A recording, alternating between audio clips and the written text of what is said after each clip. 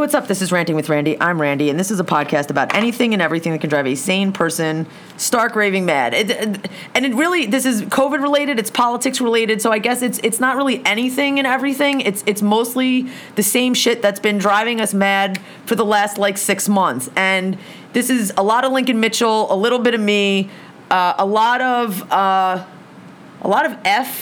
feelings. This podcast is brought to you by the letter F. That is all. I will lead with that, and I'm pretty sure you can figure the rest out for yourself. Lincoln's gonna drop some F bombs, truth bombs, knowledge bombs into your brain, just about the vice presidential pick, Joe Biden, where we're going with the election, and Trump. A little bit of the huge, a little bit of sprinkled with some new thoughts and feelings, and a lot less of me. So that's sometimes a good thing. And when Lincoln's like E.F. Hutton. When Lincoln talks, people listen. You remember that commercial? Okay, I digress. Without any further ado, here it is. Here is Lincoln, mostly Lincoln. And that's mostly a good thing. So, all right, let's start because, first of all, we just had the bombshell-ish. It was so much hype for this Letitia James announcement, and it's really just dissolving the corrupt as fuck NRA. So I don't know where you want to start. If you want to go back to what you were talking about. Well, just go back for a second, because I think it's actually... So I was just noting how on my Mitchell Minute, which is a minute of me discussing politics relevant to the events of the day, which you should all follow. It's all over. So I'm on my social media feeds and also on my YouTube channel. But there was one I made a couple weeks ago. What's your YouTube channel? I have to have 100 followers before I can rename it like Lincoln Mitchell. It's Lincoln Mitchell, if you search. Okay, all right, we'll post a link to it. Don't worry. Go ahead. But about Bill Barr and all of these, conservative Trump people, viewing it and commenting, which is fine. I mean, it's public; anybody can see it, regardless of their political views. And what struck me about their comments were two things. One, that three things. One, there's no political discourse here. Nobody's saying things like, look, Bill Barr's the Attorney General, and he's not responsible for what the DHS troops do, and they shouldn't be asking about that. That's a reasonable position. It's none of that. It's just personal. What are you, retarded? You're an idiot. You look stupid. I've been called worse. I don't care. I know, but the R word is terrible. Go ahead. It is. But as soon as someone calls you a name or comments on your looks, what they mean is, you're right, I'm wrong, and I'm angry. Right? But the anger is very clear. And then secondly, how deep they are in just this fake news stuff, this alternate reality, right? Up is down, hot is cold, cold is hot, and you can't argue with someone like that, right?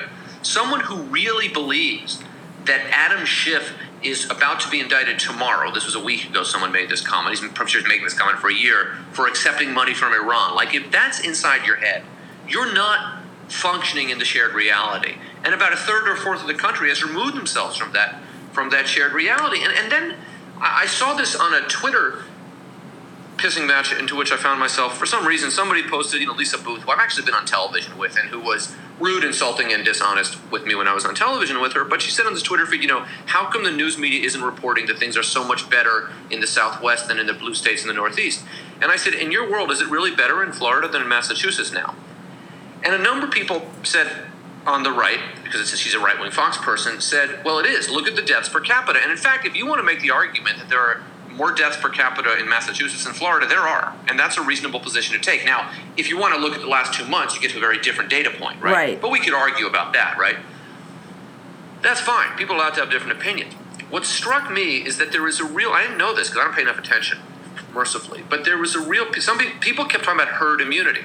Right. And this is a really misunderstood concept, which the right has exploited. Herd immunity is a term that usually is, in kind of modern medicine, refers to vaccines, right? If we discover a vaccine, not we, you and I are working on it, but if they discover a vaccine... That's for damn sure.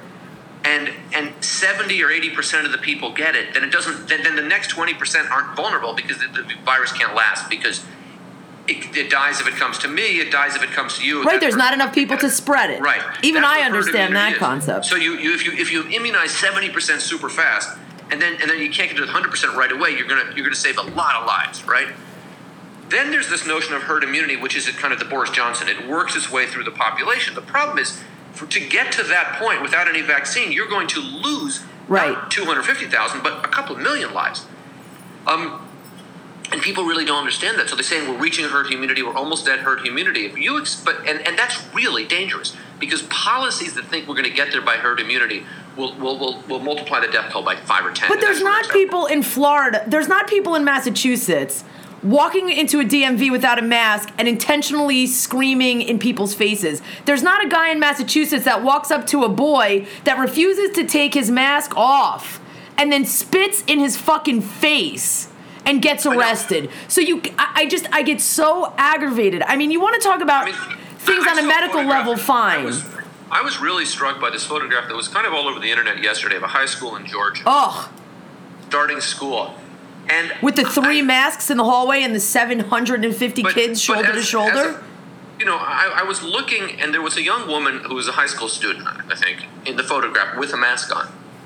And I don't know this person's name. It's not my business. She's a minor. And I don't even know if we should be posting pictures of minors on the internet without their permission. But I think that's something that young people do. It was from a newspaper. Okay, it was actually the newspaper article. So I'm sure they signed the release or whatever. But the look in this young woman's eyes was really fear. Right.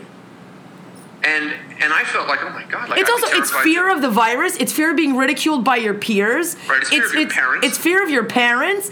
It's petrifying. And it's really, I felt very badly for her. I don't know who she is, but the psychological trauma. What I've been talking about most with my friends, and some of who are parents and some of who are not, is the ongoing psychological trauma that everyone is going to need to be completely unfucked from this shit, because everyone on some level is being deeply affected. And this looked like this poor girl in this photo. Maybe she asked not to go to school because she was afraid. Maybe she didn't even want to be there, and she was forced to go. The school boards are threatening people. If you don't go to school, you get suspended. Dude, the Colorado State football team, you want to talk about sports? They're threatening players with cutting their playing time. Okay, sorry. So I was talking about this Colorado football team that with the coach and all the coaching staff telling these kids, these are young adults, telling them, if you snitch us out for not following the protocols, your playing time will be cut. You're going to be benched. You're going to be kicked off the team. You're going to get us shut down. We're not going to be able to play. We're not going to be able to get revenue. We're not going to be on TV.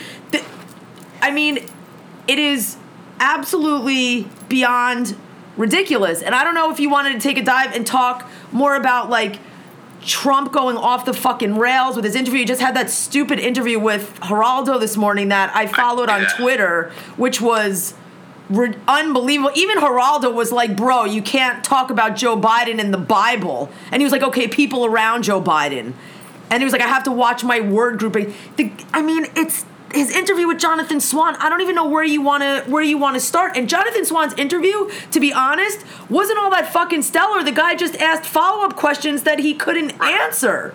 There is, what Swan did, I thought, is that he treated Trump the way you would treat a human being. And I think Trump is so weirdly not human that people don't treat him like a normal person. Well, I don't think he's ever been treated normal. That is the problem. And I really thought Letitia James was going to come in and smack down some fucking accountability for once. And listen, dissolving the NRA is not a small thing, and the crimes that she was listing out. And also, this close to an election, it's tough to do. We're in that window now, right? 89 days, I think, right? Yeah, this election bread has been largely baked. Now Barr is going to try. I would expect, for example, Hunter Biden to be indicted in October. It doesn't mean anything. I think what the Trump campaign is now in the position of doing two things. If you listen to the kind of Trump world, one, don't believe the polls. The polls were wrong in 2016, which isn't really true. I keep saying this. Right. Go back and look at the polls. The polls weren't wrong. It was the analysts that were wrong because we couldn't believe what was actually happening. Mm-hmm. And the second thing they're saying is, something is going to happen to change this election. No, they're also talking about mail-in voting only works in the states that he can win, and in all the other states that he's going to lose, it's a complete fucking fraud. Generally, he's trying to steal the election. We have to call it what it is, and he will continue to try to steal the election until he's out of the office. But there's this notion of there's something that's going to change the election, and there's not. One thing that increasingly strikes me about American politics right now is that Donald Trump is no longer the sun around which politics revolves in America. And Donald Trump is the last person to know that. And the Republican party, the people in the Senate, what they're thinking about is, I promise you, if you're a major Republican fundraiser or funder who gives, $20,000, $100,000 every year, what you are thinking right now is, how do I save the Senate? You've forgotten Trump, right? And McConnell doesn't care if people support Trump or not, because he needs to be the majority leader. The thing that could wipe out the Senate, the Republicans, right, for making just irrelevant, is losing enough seats and getting rid of the filibuster. And here's where Biden is wrong. You have to get rid of the filibuster on day one. He's not going to be able to work with the Republicans, and only when he's sufficiently popular in the beginning will he have the strength to get rid of the filibuster. But right now, McConnell's thinking, I have to have 51 seats, but if I don't, at least if I have 40 seats, I can stop all legislation. Can't control judges, but can stop legislation. But I don't, but that only if there's a filibuster. So Trump, like the Republicans' leadership is now making a decision. Do we break with Trump and save our own skins, or do we jump onto the Trump ship right as it's about to plow into the iceberg? And the only kind of caveat to that is that unless they think he can successfully steal the election. And that's what this is about. He's not done anything in the last 3 months or more aimed at winning a swing voter. He's done things aimed at mobilizing his base and at sowing doubt about the election itself. And then not giving a fuck about the Hatch Act and wanting to make his announcement at the fucking White House, which is also completely at this point and also irrelevant. It doesn't matter because no one is gonna. There's nothing that Donald Trump. What strikes me about the Swan interview is not that he sounded like, is that not that his mental incapacity was unavoidable and was unmissable, but that somebody in his campaign team thought that was a good idea. Yeah, that's a good point. But I don't think that's what happened. I think he thought it was a good idea. He insisted on it. Yeah. And this is a campaign that is out of control. Right? He thinks he's smarter than everybody else. He thinks he knows better than everybody else. Because nobody wants to challenge him. Right.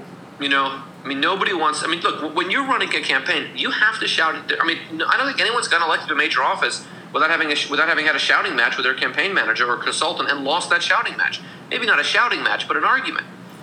You have to be able to say. If I'm running the Trump campaign, I'm saying, just don't go out in public. Like every time you go in public, you're hurting us. Every time you tweet, every time you open your mouth. Let the campaign ads do their thing. Let us do our field operation. And this can't be about you. But you can't tell that to someone who functions the way Donald Trump does. So what is he going to say from the White House in that speech? And yes, it is in violation of what we would think of as the Hatch Act or basic campaign finance laws. But so what? Just what is he going to say? What can Donald Trump say? The key here is that when you are the president and no one trusts you anymore, you're effectively not the president, right? He is, and I'm going to say, the more I watch Biden's losing it too. I just clicked on an article online that was like this: why we pit stopped at another 77-year-old when there are so many other qualified, younger, more dynamic. But look, he won the primary, and I didn't support him in the primary, and I didn't support the other old man in the primary either. Right? They were not among my top choices. Right. By the time I voted, it was wrapped up. But I voted for Warren in the primary. Would have been nice. I voted anyway. It's on the ballot. I know. I'm just saying it would have been nice. It would have been nice to redeem ourselves with a woman. I know. This is who we have.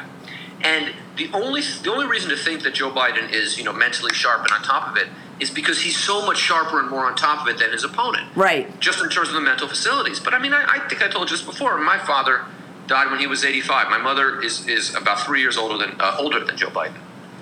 And when they're that age, when they're in their late 70s, respectively, they both said to me, I remember my father was talking about some candidate. He said the hubris to think that you can be president at this age. And he said, I know I'm not as smart, I'm not as sharp as I once was. So it's true of Biden. On the other hand, we have a binary choice. Right. The binary choice now is also going to be impacted by who he picks as his vice president because Susan Rice popped out of the fucking nowhere. Yeah, so let me begin by making my official endorsement again. Okay. I don't care. It doesn't matter. Vote for whoever he puts on the ticket. Yeah. I don't care. If you want Kamala and he doesn't pick Kamala, don't have a tantrum for 2 weeks. Support the ticket. If you hate Kamala and he puts Kamala Harris on the ticket, support the bloody ticket. It doesn't fucking matter. Okay? Yeah. It doesn't matter.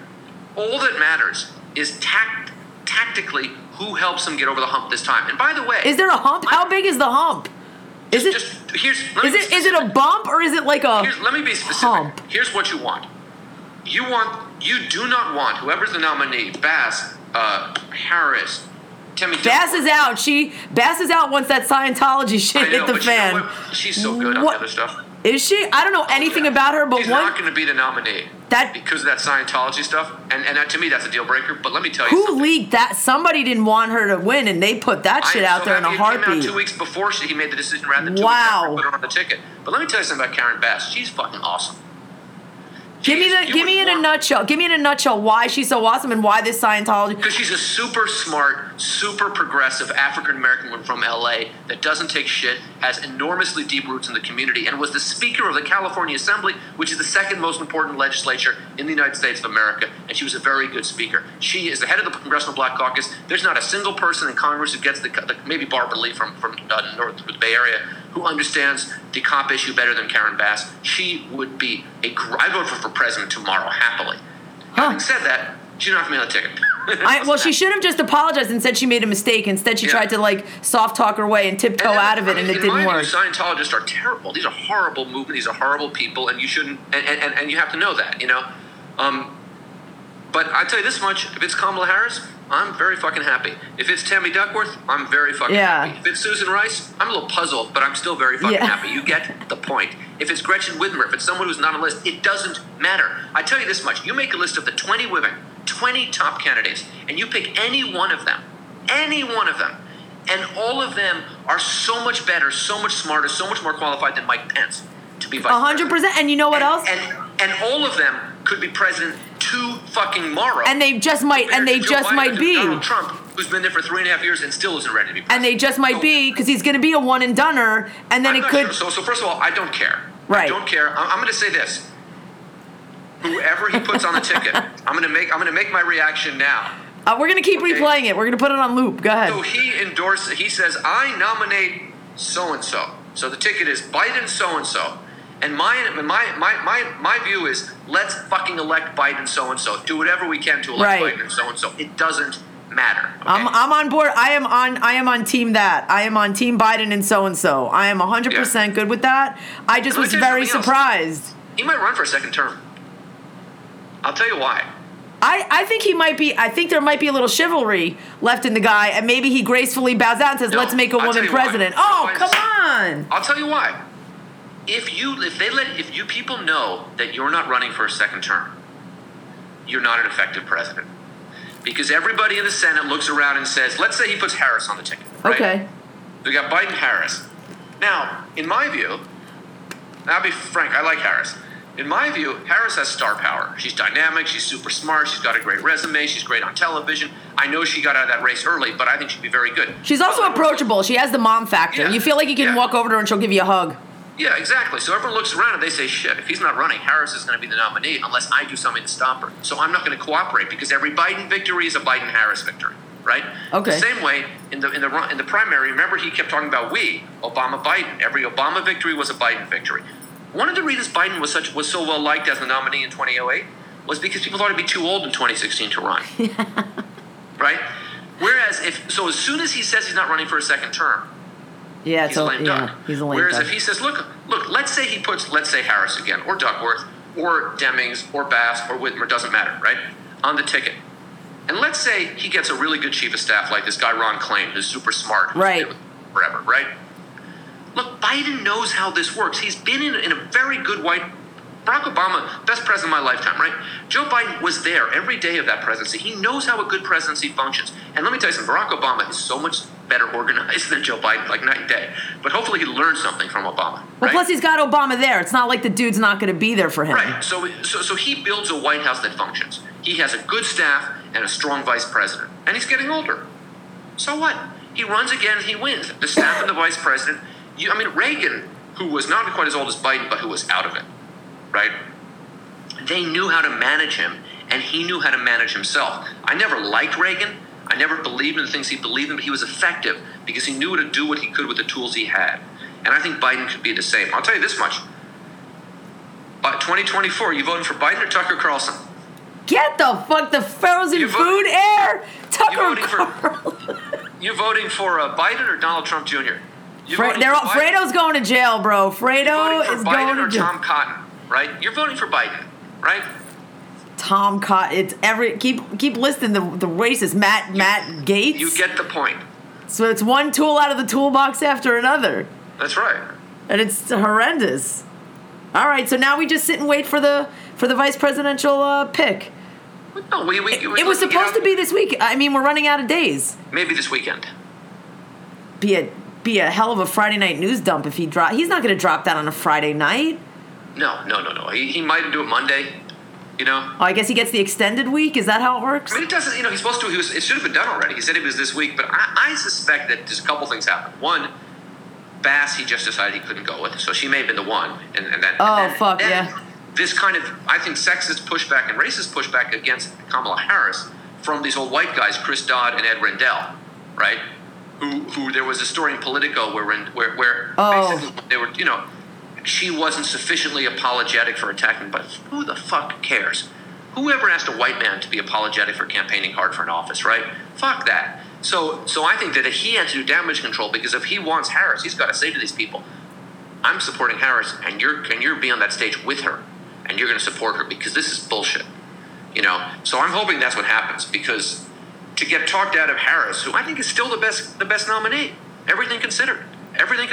I think the only issue, like somebody else said, and I can't remember, is the comfort factor. Is the personal comfort factor that Biden has with Susan Rice from being in that working White House together versus... Here's the problem with Susan Rice. And I like Susan Rice, right? First of all, I think I could live with Susan Rice as Secretary of State, right? I mean, that'd be a fine Secretary of State.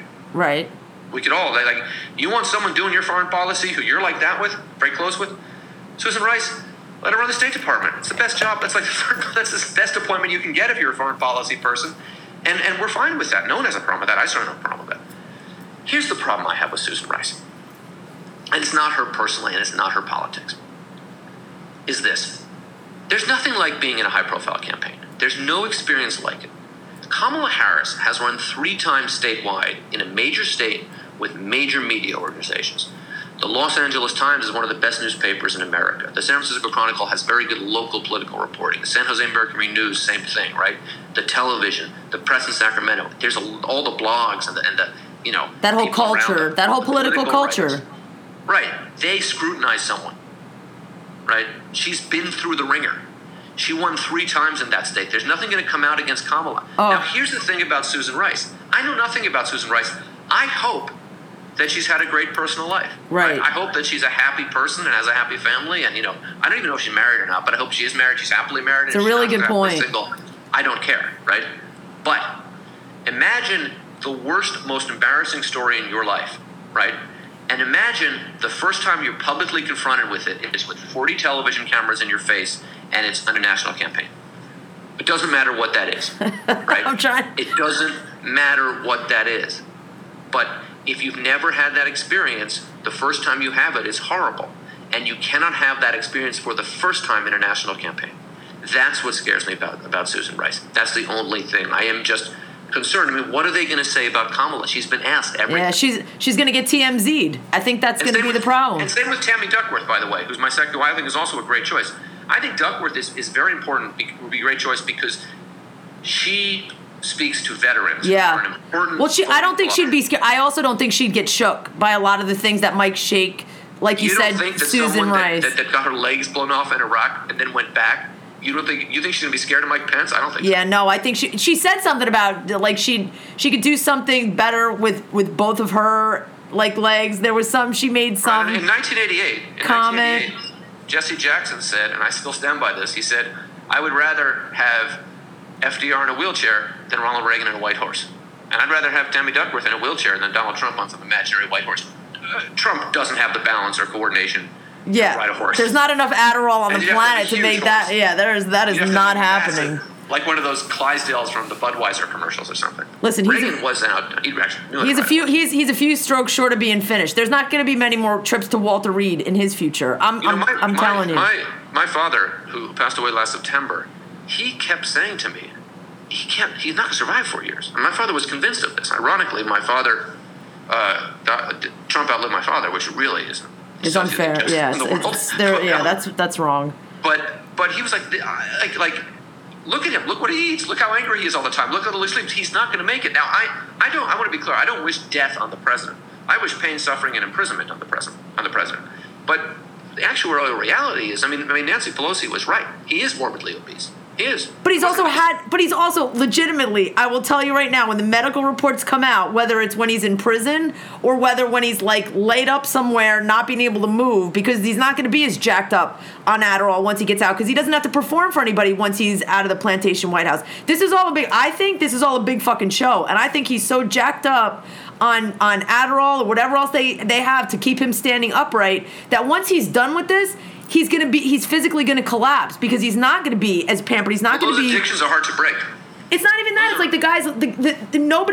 There are not gonna be all of those people around him, coercing him to go and prodding him to go and like pushing him to go. I think you're right about that because when one of the extraordinary things about the American post-presidency is that first of all there aren't a lot of rules, and secondly, other than Obama, who has maintained a certain celebrity because of this particular moment, but as soon as George W. Bush left the White House, or Bill Clinton, even with his wife's career growing in there, taking off at that point, and certainly presidents before him like George H.W. Bush, as soon as you leave, or Reagan, who was a giant of a figure in American politics, people don't care. I mean, they care. They don't want you to. Right. But you're not. I mean, it changes so fast.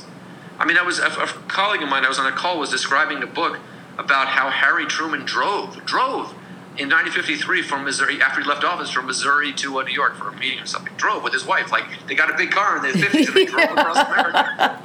And he drove himself. Right. Oh, yeah. And so for Trump, like who's going to want to be around him?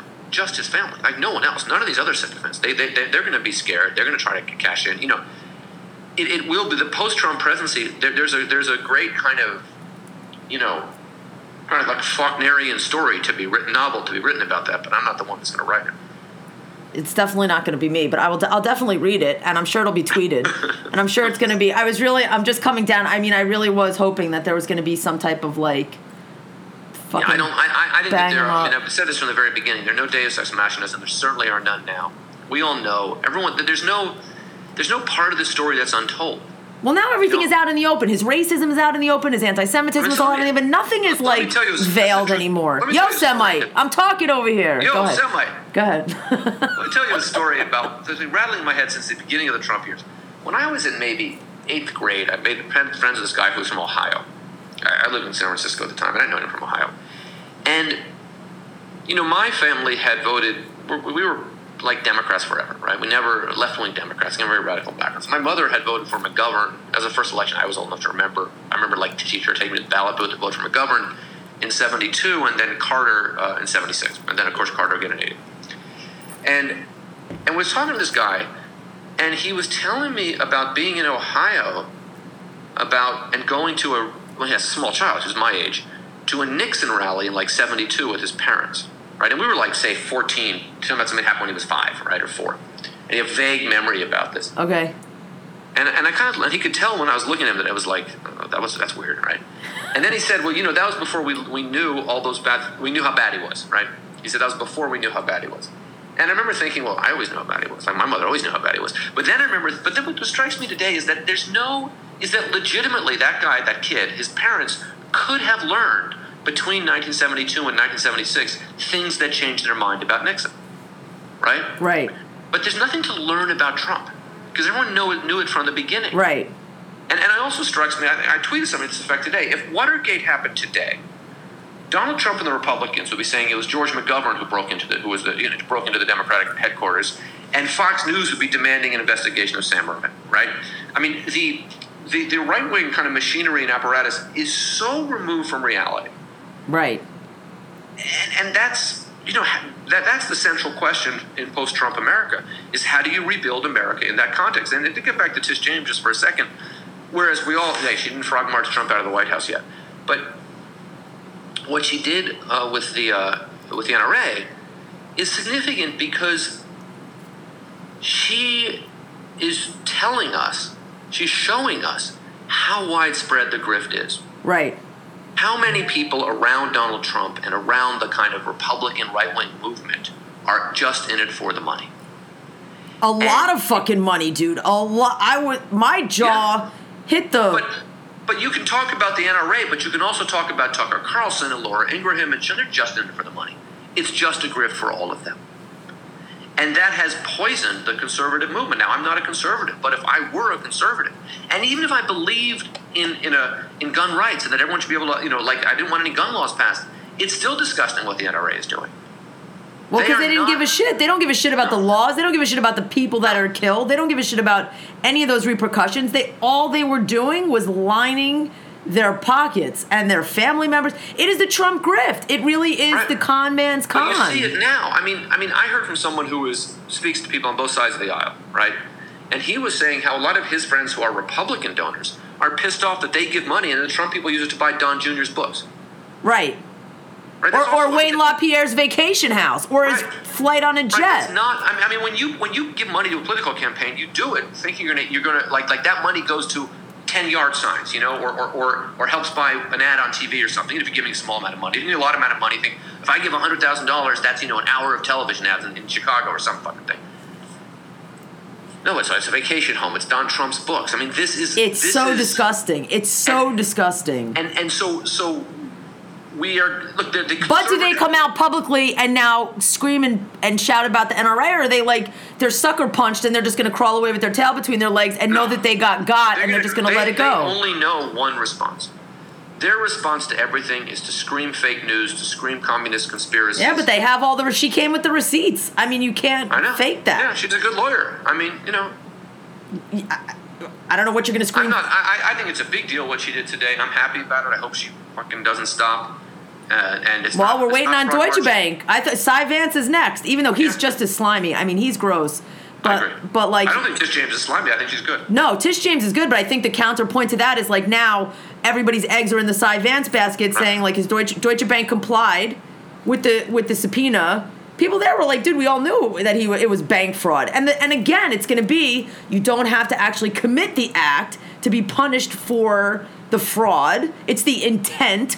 Yeah, I've become I want my law degree to be sent in the mail to me just from watching Maddow and Barb McQuaid and Joyce Vance. I'd have to check with my lawyer friends, but apparently you have to do more than watch MSNBC to get a law degree. I'm not sure. I'll call my cousin. At this point, let me tell you, and now Maya Wiley. I mean, I don't even want to start this conversation because this is gonna be another rant. But Maya Wiley's gonna bang shit up when she runs for mayor of the city. And it can't happen soon enough because Mr. Task Force and Checkpoint Charlie over there isn't doing a shit. It's too crazy. It gets me too crazy. That's the whole point of the rant. What do you mean? You don't trust people coming in from the Bridge and Tunnel crowd that they're going to want to quarantine for 14 fucking days? The guy's the mayor of New York. He doesn't know how the Bridge and Tunnel crowd works, for fuck's sake. I have to say, I don't understand any of this quarantine stuff because it's all self-imposed, right? You're supposed to get a card. Listen, you're supposed to come in from somewhere, be stopped. Who's stopping you when you drive through the Lincoln fucking Tunnel or the Holland Tunnel? You can't. Where are you pulling over, A? What if you live here? What if you live here? Which is what they said, because a lot of cars could have New York plates. And they could be coming from New Jersey, or they could be coming from... I got to go get on Saturday, Marta has to go pick up my younger son at Camp Girlfriend and bring him back to the city to prepare for college. Yeah.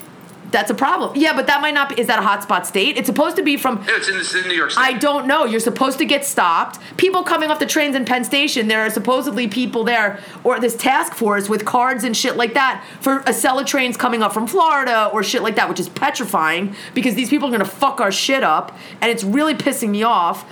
But... they're supposed to take a card, fill out a card, which could be used to trace you. You can, if you don't have anywhere to stay, supposedly ask to stay in a hotel, ask to have food delivered, ask to have medications delivered. Dude, they can't come up with a plan to open the schools. They're going to try to contact trace and prevent people from coming in from the Bridge and Tunnel crowd to go to an illegal rave under the Kosciuszko Bridge without masks or go get brunch. My older son has a friend that lives in Midtown. Fuck out of here with that. It's never going to work. And he says that in Midtown Manhattan now it's like parties at night on the streets. It is parties at night on the street. It's crazy. Between the pandemic and my boot, I don't go out at all. I don't go out either, but I am plenty on Twitter and Instagram, and it is these raves that are happening, and people just need a release. Yeah, really? It's not, so it's asinine. And this mayor's sitting here saying, because his fireworks task force worked out so well. Oh, that was great. I mean, the cops are still not wearing masks. You're going to have a bridge and tunnel task force now? It's ridiculous. And I hope Maya Wiley crushes him like a fucking bug. Well, he's not running. He can't run for again. Well, he needs to get out now. He needs to fucking resign and let somebody come in. I've always felt that de Blasio had no interest in a second term, except to prove that he get elected to a second term, which is stupid. Well, what is he proving now? That he's just, like, flaked out? Like, he doesn't give a fuck? Like, I don't know what the turning point was. You know, I tell you, I knew Bill years ago, and I would have been, this really surprises me. It really does, because... Is he this much of a tool? No, he wasn't. I mean, the thing about Bill was that he was always very progressive. When he ran, people attacked him from the left. I liked all that shit. And he was always very hardworking. That was what was weird about Bill, when you see him today. He was really hardworking back then. He wasn't... frankly, the smartest, most dynamic guy, but he was a decent guy, and he was really hardworking. And you know, the kind of, well, Bill will always outwork you, so he could win.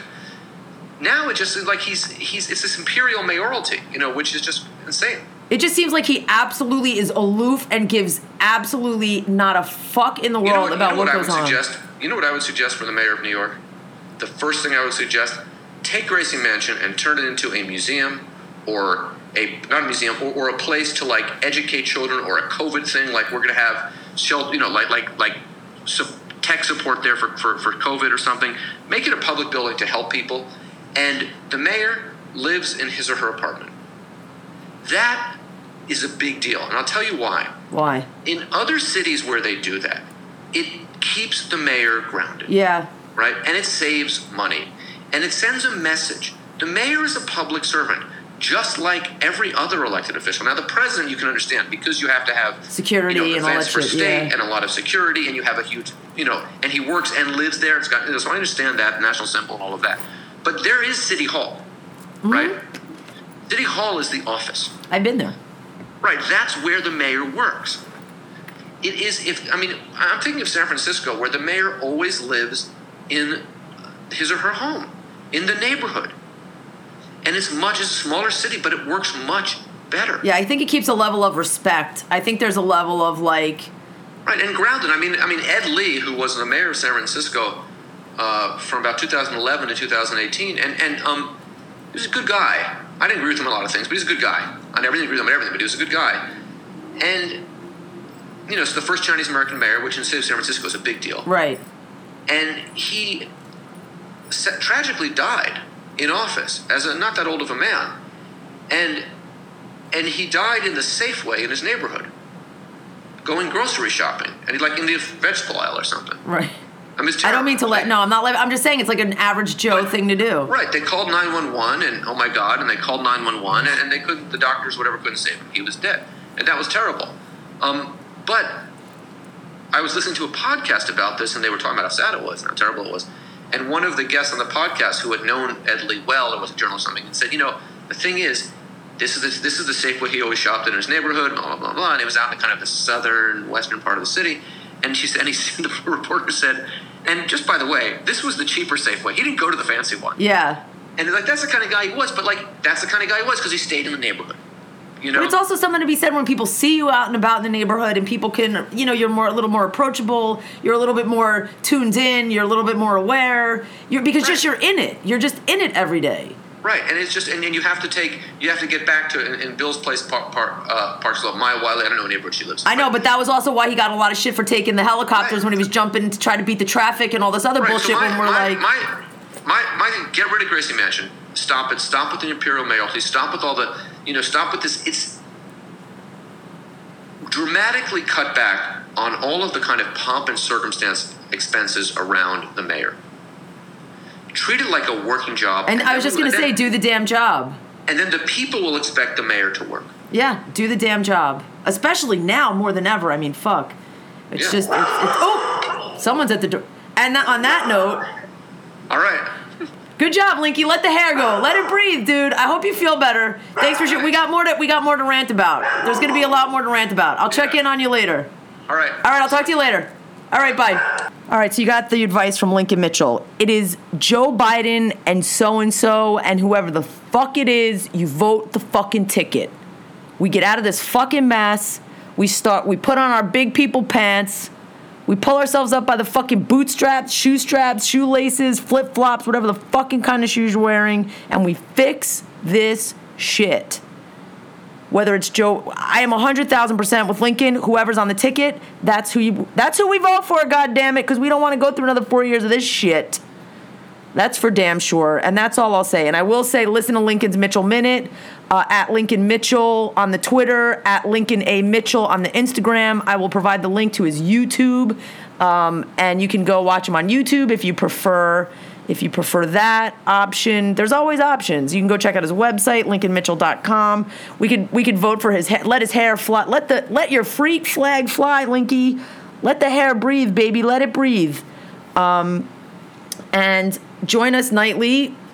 Join us, me, every night, 8 o'clock on the Doodleheads, on the Instagram, the live coronavirus DJ jam. We are teetering on night 150 in a row at this point. We are getting close to 150 straight nights of chilling with the jam fam. So come dip in and hang with the peeps. Bring some peeps. The more the merrier. Misery loves company, however you want to look at it. That's where we're at. There's going to be some big changes coming up for a lot of people in the jam fam. And the only way you're going to know what they are is if you come and hang out with us and you get all the inside scoopness. Otherwise, you have to wait for it to be tweeted out or put on my Instagram story because you know, obvs, that's going to happen. Oversharing, hashtag oversharing. You can find that on the Instagram at Doodleheads. You can find me in the Twitterverse if I'm not in fucking Twitter jail at Small Pencil Club. And yo, Semites, what's up? Shout it out, holla back. Keep thinking about the unbelievable tragedy in Beirut. That is a unreal situation, and I will say this: it was amazing. Numbers often don't really impact me in a way, but the Edward R. Murrah building in Oklahoma was flattened with 2 tons of explosives by that white supremacist shitbag Timothy McVeigh. This explosion was 2,700 tons of ammonium nitrate. It was batshit fucking crazy, and now there's over 300,000 people that are homeless. Israel has offered aid, which I hope they take, because honestly, sometimes you put the politics on the shelf and you help fucking people. And there are a lot of people over there hurting, and it's not the people, it's the corrupt as fuck politics that fuck shit up. And even Israel can put the politics aside and bring in help. And I hope that the people of Lebanon take it, and I hope that the government takes it, and I hope there are no fucking strings attached, and I hope that maybe this is a starting point to bring more peace to the Middle East and to the world. I am not on a platform. I am not on a soapbox. I am not a Middle East expert. I just know that people are sick and tired of watching people suffer, and maybe somebody could pay a little bit of attention to Yemen. Maybe they can arrest the fucking cops that are still walking free who killed Breonna Taylor. There's a lot of work still to get done. This shit ain't over. And stay focused. Stay pissed. Register to vote. Get your friends to register to vote, and get their friends to register to vote, so that we could start climbing our way out of this clusterfuck of a shithole. And on that note, I'm going to say peace and hair grease. Thanks for listening.